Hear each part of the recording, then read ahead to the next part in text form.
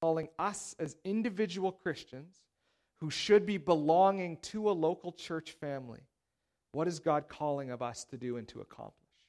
So last week, like I said, we looked at internal. By how we love one another, the world will know that we belong to Jesus.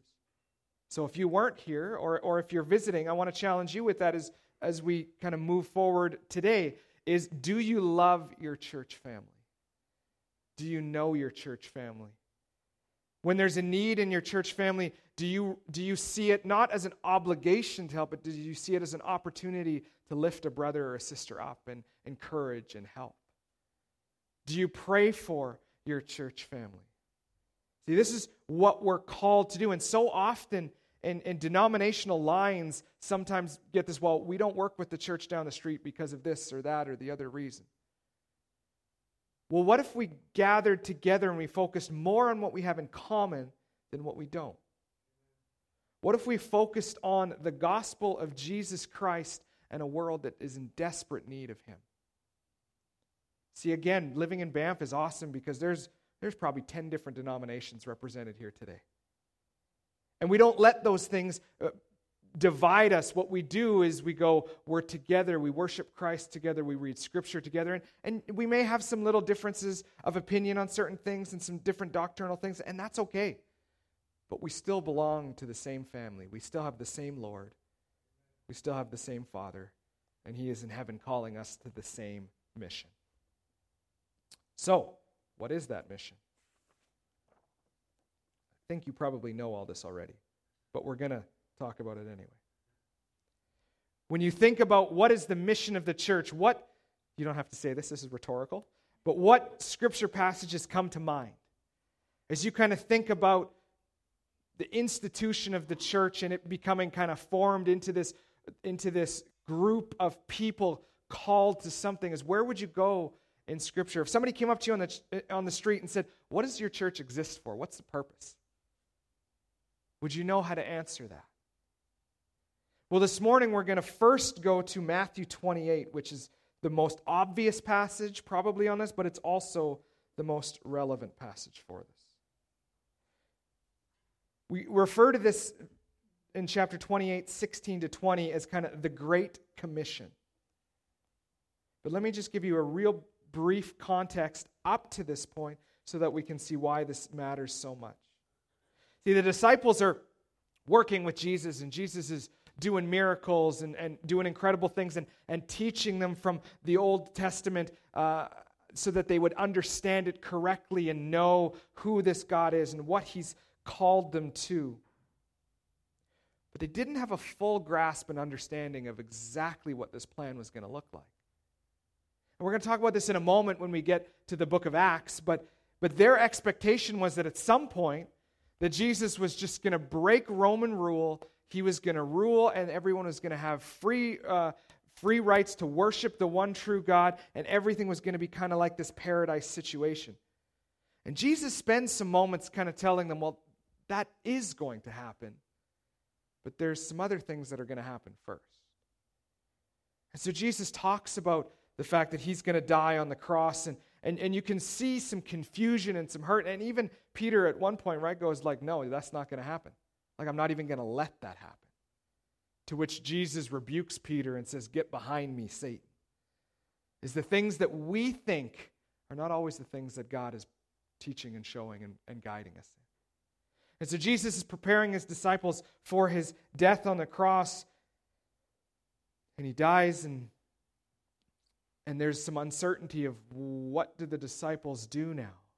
Well, we have Scripture, and so we see and we understand that Jesus' death on the cross atoned or covered all of our sins, so that when God looks at us, if we have submitted our lives to Jesus, He no longer sees our sin, but He sees Christ's righteousness. The theological term there is it's imputed to us. It's given on our behalf, not because we could do it, but because Christ did it for us. But all of a sudden the disciples are sitting there going, well, now what? Like, yes, salvation's been purchased with Jesus' blood. This is wonderful, but what do we do now?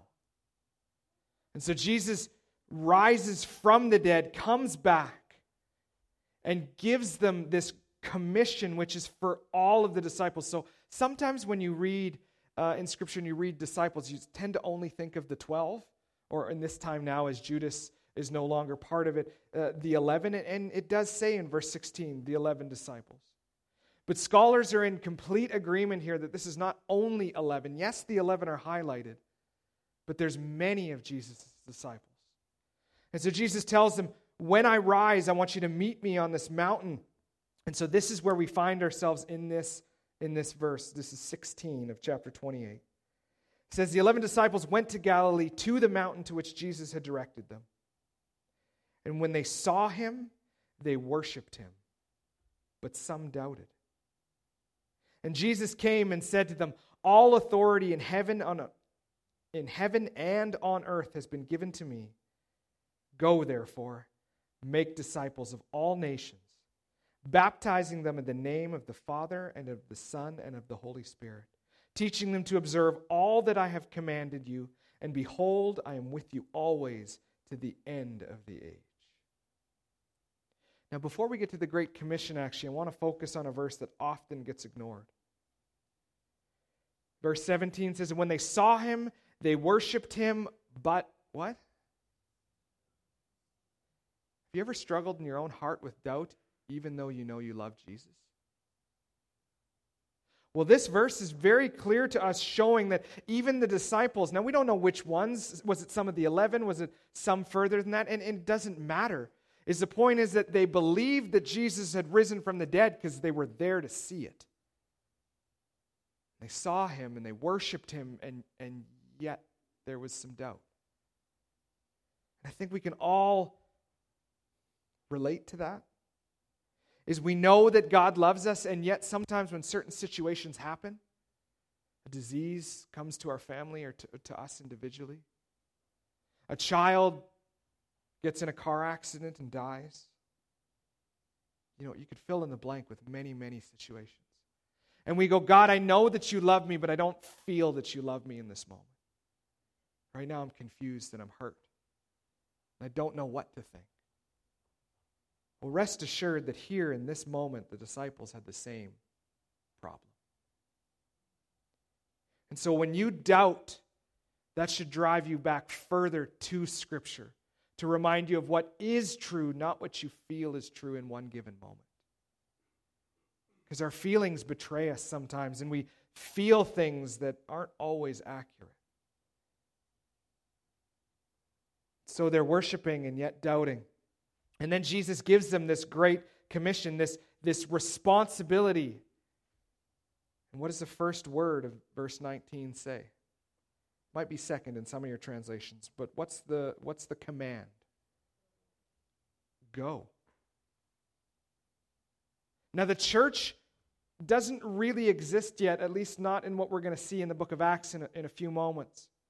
And so I want you to see that this is not given to an entity, but it's given to individuals within that entity. Is that you and I, if you have submitted your hearts and lives to Christ, is that you are called to go. Now, where are we to go? Well, I guess for better or worse, the good news is we don't have to go very far to find people who don't know Jesus in our world, do we? You probably don't even have to leave your block where you live. But that doesn't nullify that command to go. It only increases it into saying, go and make disciples. Now here's the thing, is it doesn't say go make converts. There's good news in that, because maybe you've experienced this before, is you've been ready to share the gospel with someone and you've given them a really good, convincing kind of step-by-step argument of who Jesus is and his death and his resurrection, and they refuse, and you go, well, I thought they would respond. Well, it's not your job to save them. That alone comes through the power of the Holy Spirit.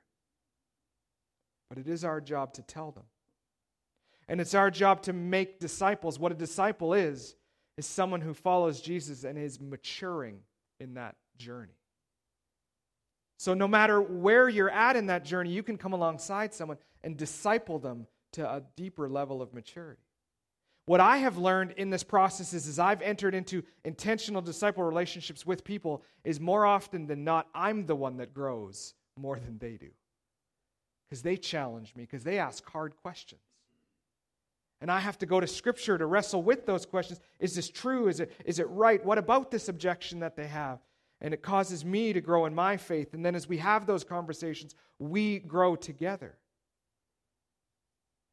Notice also it says you're going to do a couple of things in that. You're going to baptize them. And you're going to teach them everything that Jesus has commanded. So if we want to make disciples, then essentially what we need to know is the things that Jesus said. So we got to study the Word. We got to look through how did Jesus live and to what did he call them and how did he clarify and how did he deal with the Pharisees who were believing that they were going to earn their own salvation. Well, Jesus clarifies, sometimes harshly with them. And so we too are learning and seeing that I can't earn salvation. It's a gift given to me by Jesus on the cross. So that puts me in the same boat as everybody else. I don't have any more deserving heart than they do. And so that causes me to see them the way that God sees them, as a child who he has created that loves them and wants them to mature and grow no matter how far away I may perceive they are from Christ. So go and make disciples. But notice that also ends with, I am with you always to the end of the age. Jesus gives us a mission. But he doesn't just then leave us to accomplish that on our own. And we've talked about this in August when we looked at the stewardship of our spiritual gifts. Is when we come to Christ, the Bible teaches that we're given the Holy Spirit. And when we're given the Holy Spirit, he equips us for the work of ministry. So he equips us uniquely to come together to accomplish the purposes to which he has called us to do. So the good news is that doesn't mean it's dependent on you alone to accomplish something. All you have to do is be available. All you have to do is be willing to go. And let God use you in the way in which he's going to. And we talked about this earlier again as well, is that Jesus reminds them that when you're put in those situations where you don't know what to say or don't know how to share correctly the gospel, is don't worry, the Holy Spirit is with you. And he will give you the words to say. And so there's so much good news in this is God doesn't need us to accomplish his purposes, but he has called us into that, and then he is equipping us to accomplish that mission. So if you're a Christian, if you have confessed Christ as your Lord, here's the good news, is you know what your mission is. You know what your purpose is. Now, yes, we all are going to accomplish that in different ways, but we're called to the same mission. Again, it might sound scary. It might sound intimidating. The idea of going up to somebody that you know or that you love or maybe that you don't know that's a stranger and sharing them the hope that you have in Christ, it might sound terrifying, but again, you're not alone in that process. So as Jesus rises from the dead, as he commissions his disciples, it moves into the book of Acts. And we see another very kind of maybe obvious verse to use here, but again, no less relevant. Is Jesus is back and he teaches them over the course of 40 days all these different things, and he's commissioning them out and showing them how they're going to do this. But again, they still don't fully grasp and understand it. And so in Acts, they say, okay, Lord, is this the time when you're going to restore the kingdom to Israel? That's verse 6. Are you going to come and are you going to reign and free us from Roman tyranny? Jesus basically answers the same way he answers us in prayer sometimes, is it's not for you to know those details. In fact, he says this. This is verse 8. While you won't know these things, he says, but you will receive power when the Holy Spirit has come on you. You will be my witnesses in Jerusalem and in Judea and in Samaria and to the ends of the earth. Again, we've been given the Holy Spirit to accomplish this task, and not even just here where we live, but it's going to go further and further and further. I was talking to a couple this morning visiting us, and And I said, one of the things that's exciting for us is most of the people that we minister to here are here less than 6 months. And so we receive them, and then we equip them, and we try and teach them the gospel and renew a passion within them for Christ, and then we commission them off to wherever they're going next. Is that back home? Is that to the next country that they're visiting, wherever it might be? Well, we get to do exactly what this says here, and we're making disciples. We're helping them to grow, and then we're sending them off, knowing that it is not up to them. It is up to the Holy Spirit to use them. And so that scary feeling of sharing the gospel, or that intimidation factor, well, it actually should lessen more and more and more, because when we go and share the gospel with somebody, is all we're doing is we're being faithful to what God has called us to do, and we're leaving the results with Him. It's not my responsibility to convince someone that they need Jesus, but it is my responsibility to show them who Jesus is.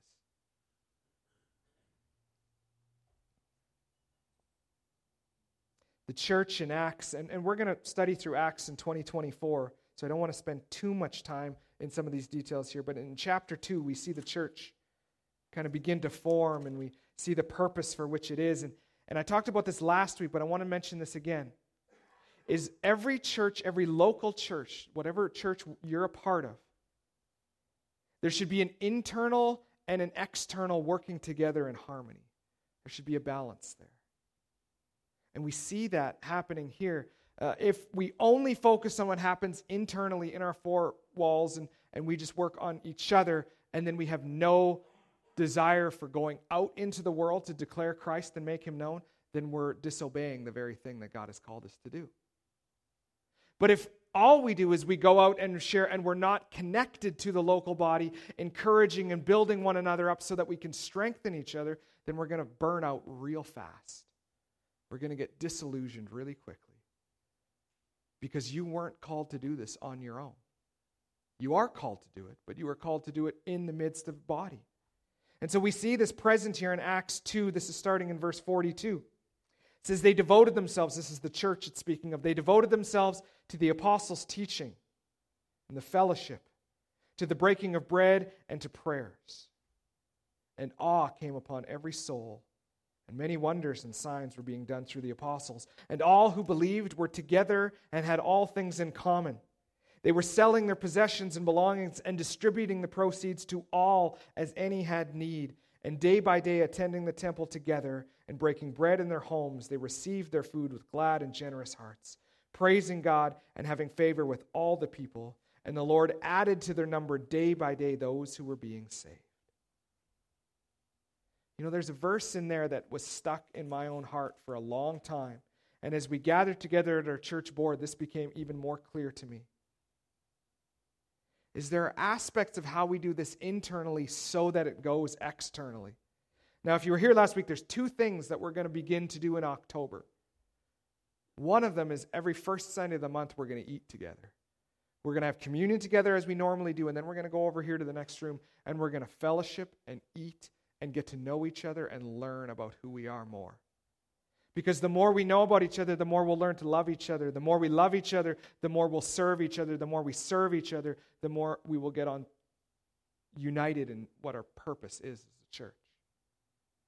The second thing we're going to do is the third Sunday of every month, we're going to meet upstairs in the library before church from 9 o'clock to 10 o'clock, and we're just going to spend time in prayer together. When you look back at these verses, what do you see? They devoted themselves to the teaching and to fellowship. Well, those are two things that we do really well already. But we're not going to lessen those. To the breaking of bread and prayers. We're going to eat together, we're going to celebrate together, and we're going to pray together. We're going to do the things that we see the early church doing, because what we see the early church doing is ministry, and ministry that mattered. Because look at verse 47 again. The Lord added to their number day by day those who were being saved. That's what we want to be as a church. And I hope that your home church, that's what you want to be about. Is I hope that your goal is first that you honor Christ in everything. And second, I hope that we bring so many people into our church that we regularly don't know who's sitting beside us. Because they're new to faith, they're new to the church. Now, that might be a very lofty goal, or you might say it's even unrealistic, but that's what we see in Scripture is go and preach the gospel, share, make disciples, watch people come into your faith community and build them up so that we can accomplish more together than we can individually. So here's the thing. As you think about you individually and then your local body, your local church, do you have an emphasis on the internal and do you have an emphasis on the external? Do you come to church regularly because you know that that's good and healthy and important? Do you grow in your faith every day? And do you take that growth and want to go and serve others with that? I think in the North American church, especially right now, is we're losing sight on the external. In fact, missions organizations are regularly sending missionaries now into Canada and the United States from other parts in the world, when it used to be almost exclusively the other way around. People are seeing a spiritual apathy in North America. And there's something that writers are calling cultural Christianity. People that say they're Christians, but they don't know Scripture and they don't know Jesus. But they've grown up with that teaching. But if there's not a passion to love one another, to love Christ, and to make Christ known, then we ought to ask the question is, do we really know Christ?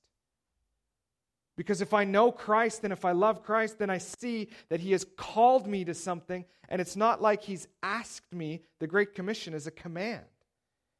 He said, go and do this, be part of the global church. And frankly, if we've experienced salvation and our heart does not hurt for those who don't yet know Christ,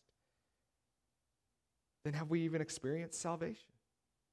Now, my goal here is not to confuse you with going, am I a Christian or am I not? It's simple. Have you confessed with your heart and with your mouth? That's what Romans teaches us. Do you believe that Christ raised from the dead? If we do and we submit to that, then we ought to learn how to understand what His mission is to us, and that is the Great Commission. So we as a church, and if you're visiting, think of your local church in your context, is what are you as a church doing to reach your community with the gospel of Jesus? What ways are you involved with a ministry to accomplish the Great Commission? And if we can't answer that question, then what we need to do, and this is the point of the survey, is we need to sit down and wrestle with Scripture and say, God, am I being obedient to what you have called me to? Or am I being distracted by the things of the world and have I lost my purpose?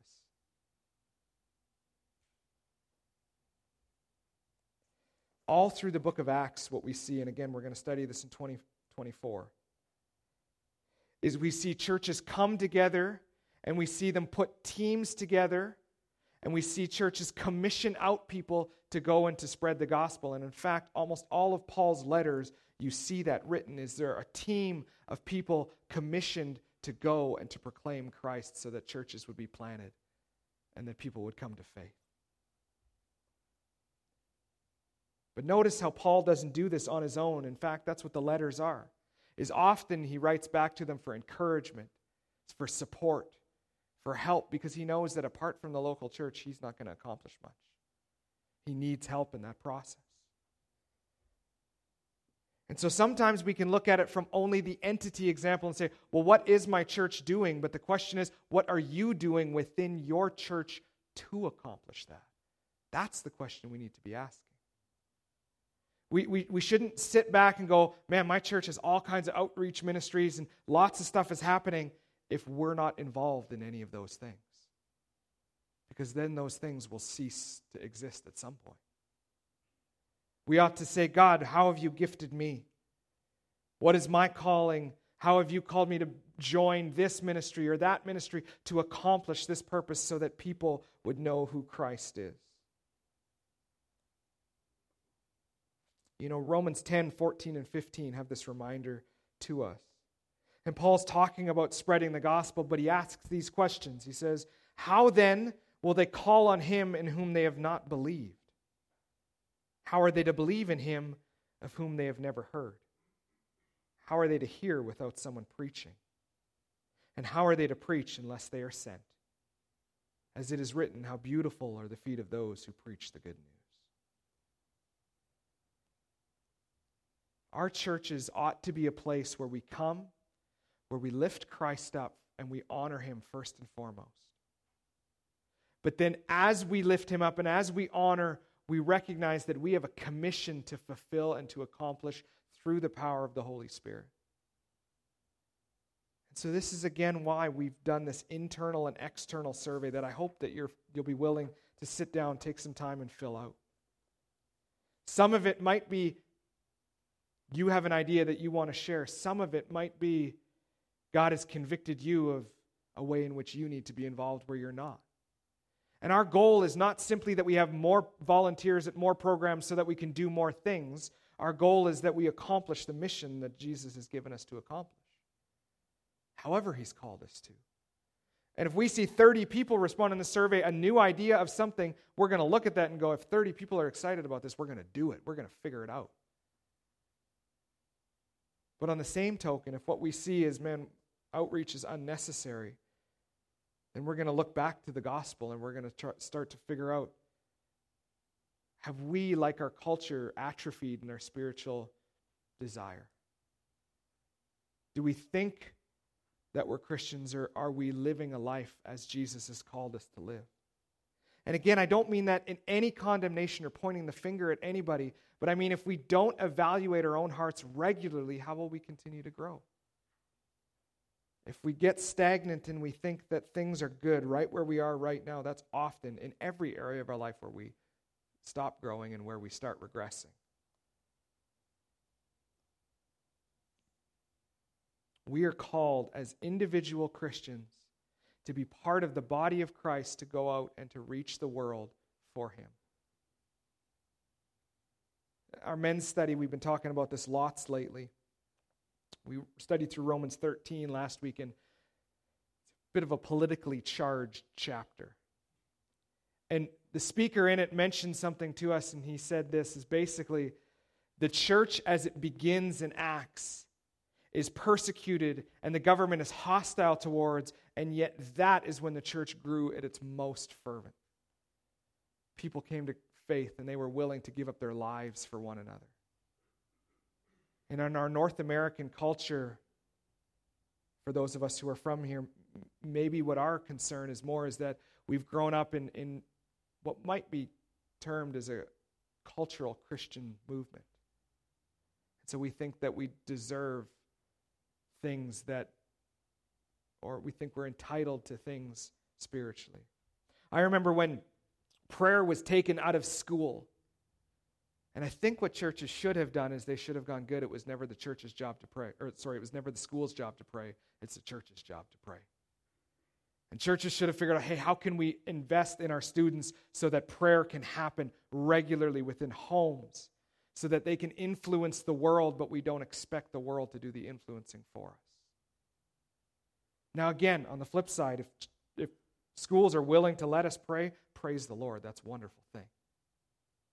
But it was never the school's job, it's the church's job. So as we consider this, as we look at internal and external, I just want you to be really honest with your own self, with your family. Share what the needs are, what the hurts are, what the struggles are. And share with how God has called you, and maybe there's a new idea out there that we can reach the community in a way that they'll see, this is Jesus. This is the God of the Bible. This is who we want to serve. Let's pray.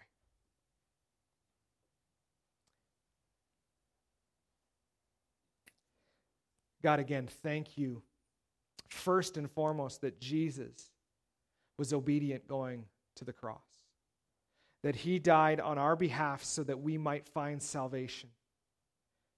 But God, we know and we see in Scripture that salvation wasn't bought just so that we could live a comfortable life focused on ourselves, but that you saved us that we might go out and proclaim the gospel so that others would come to this family as well.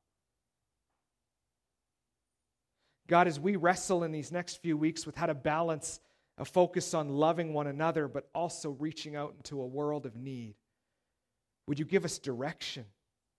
Would you give us ideas of what you are doing in our community so that we can get involved and we can be part of this great commission? But would we also focus on loving one another so that the world would see that?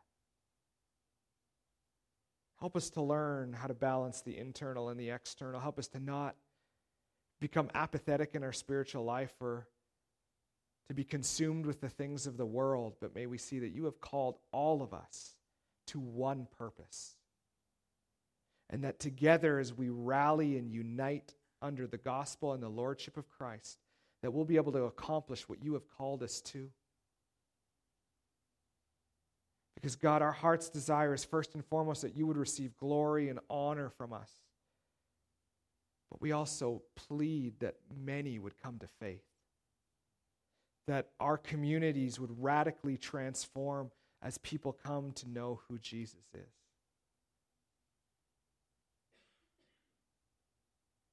God, would you renew a passion within us for you and for what you have called us to?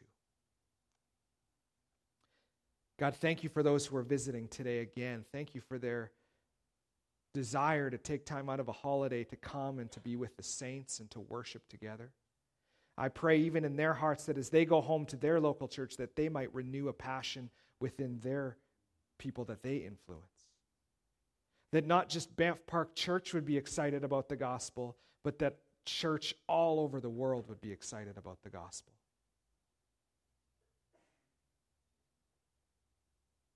God, would you reveal to us very clearly what you are calling us to do? We want to honor you with how we live, that others might come to the family of faith. So God, as we go from this place, would you remind us of these truths over this coming week? Would we be really honest in our evaluation and reflection of our own hearts? And would we want to see a growth within us that we might follow after Jesus more intentionally than we ever have? God, go with us today. Thank you for all that you are doing. We love you. Amen.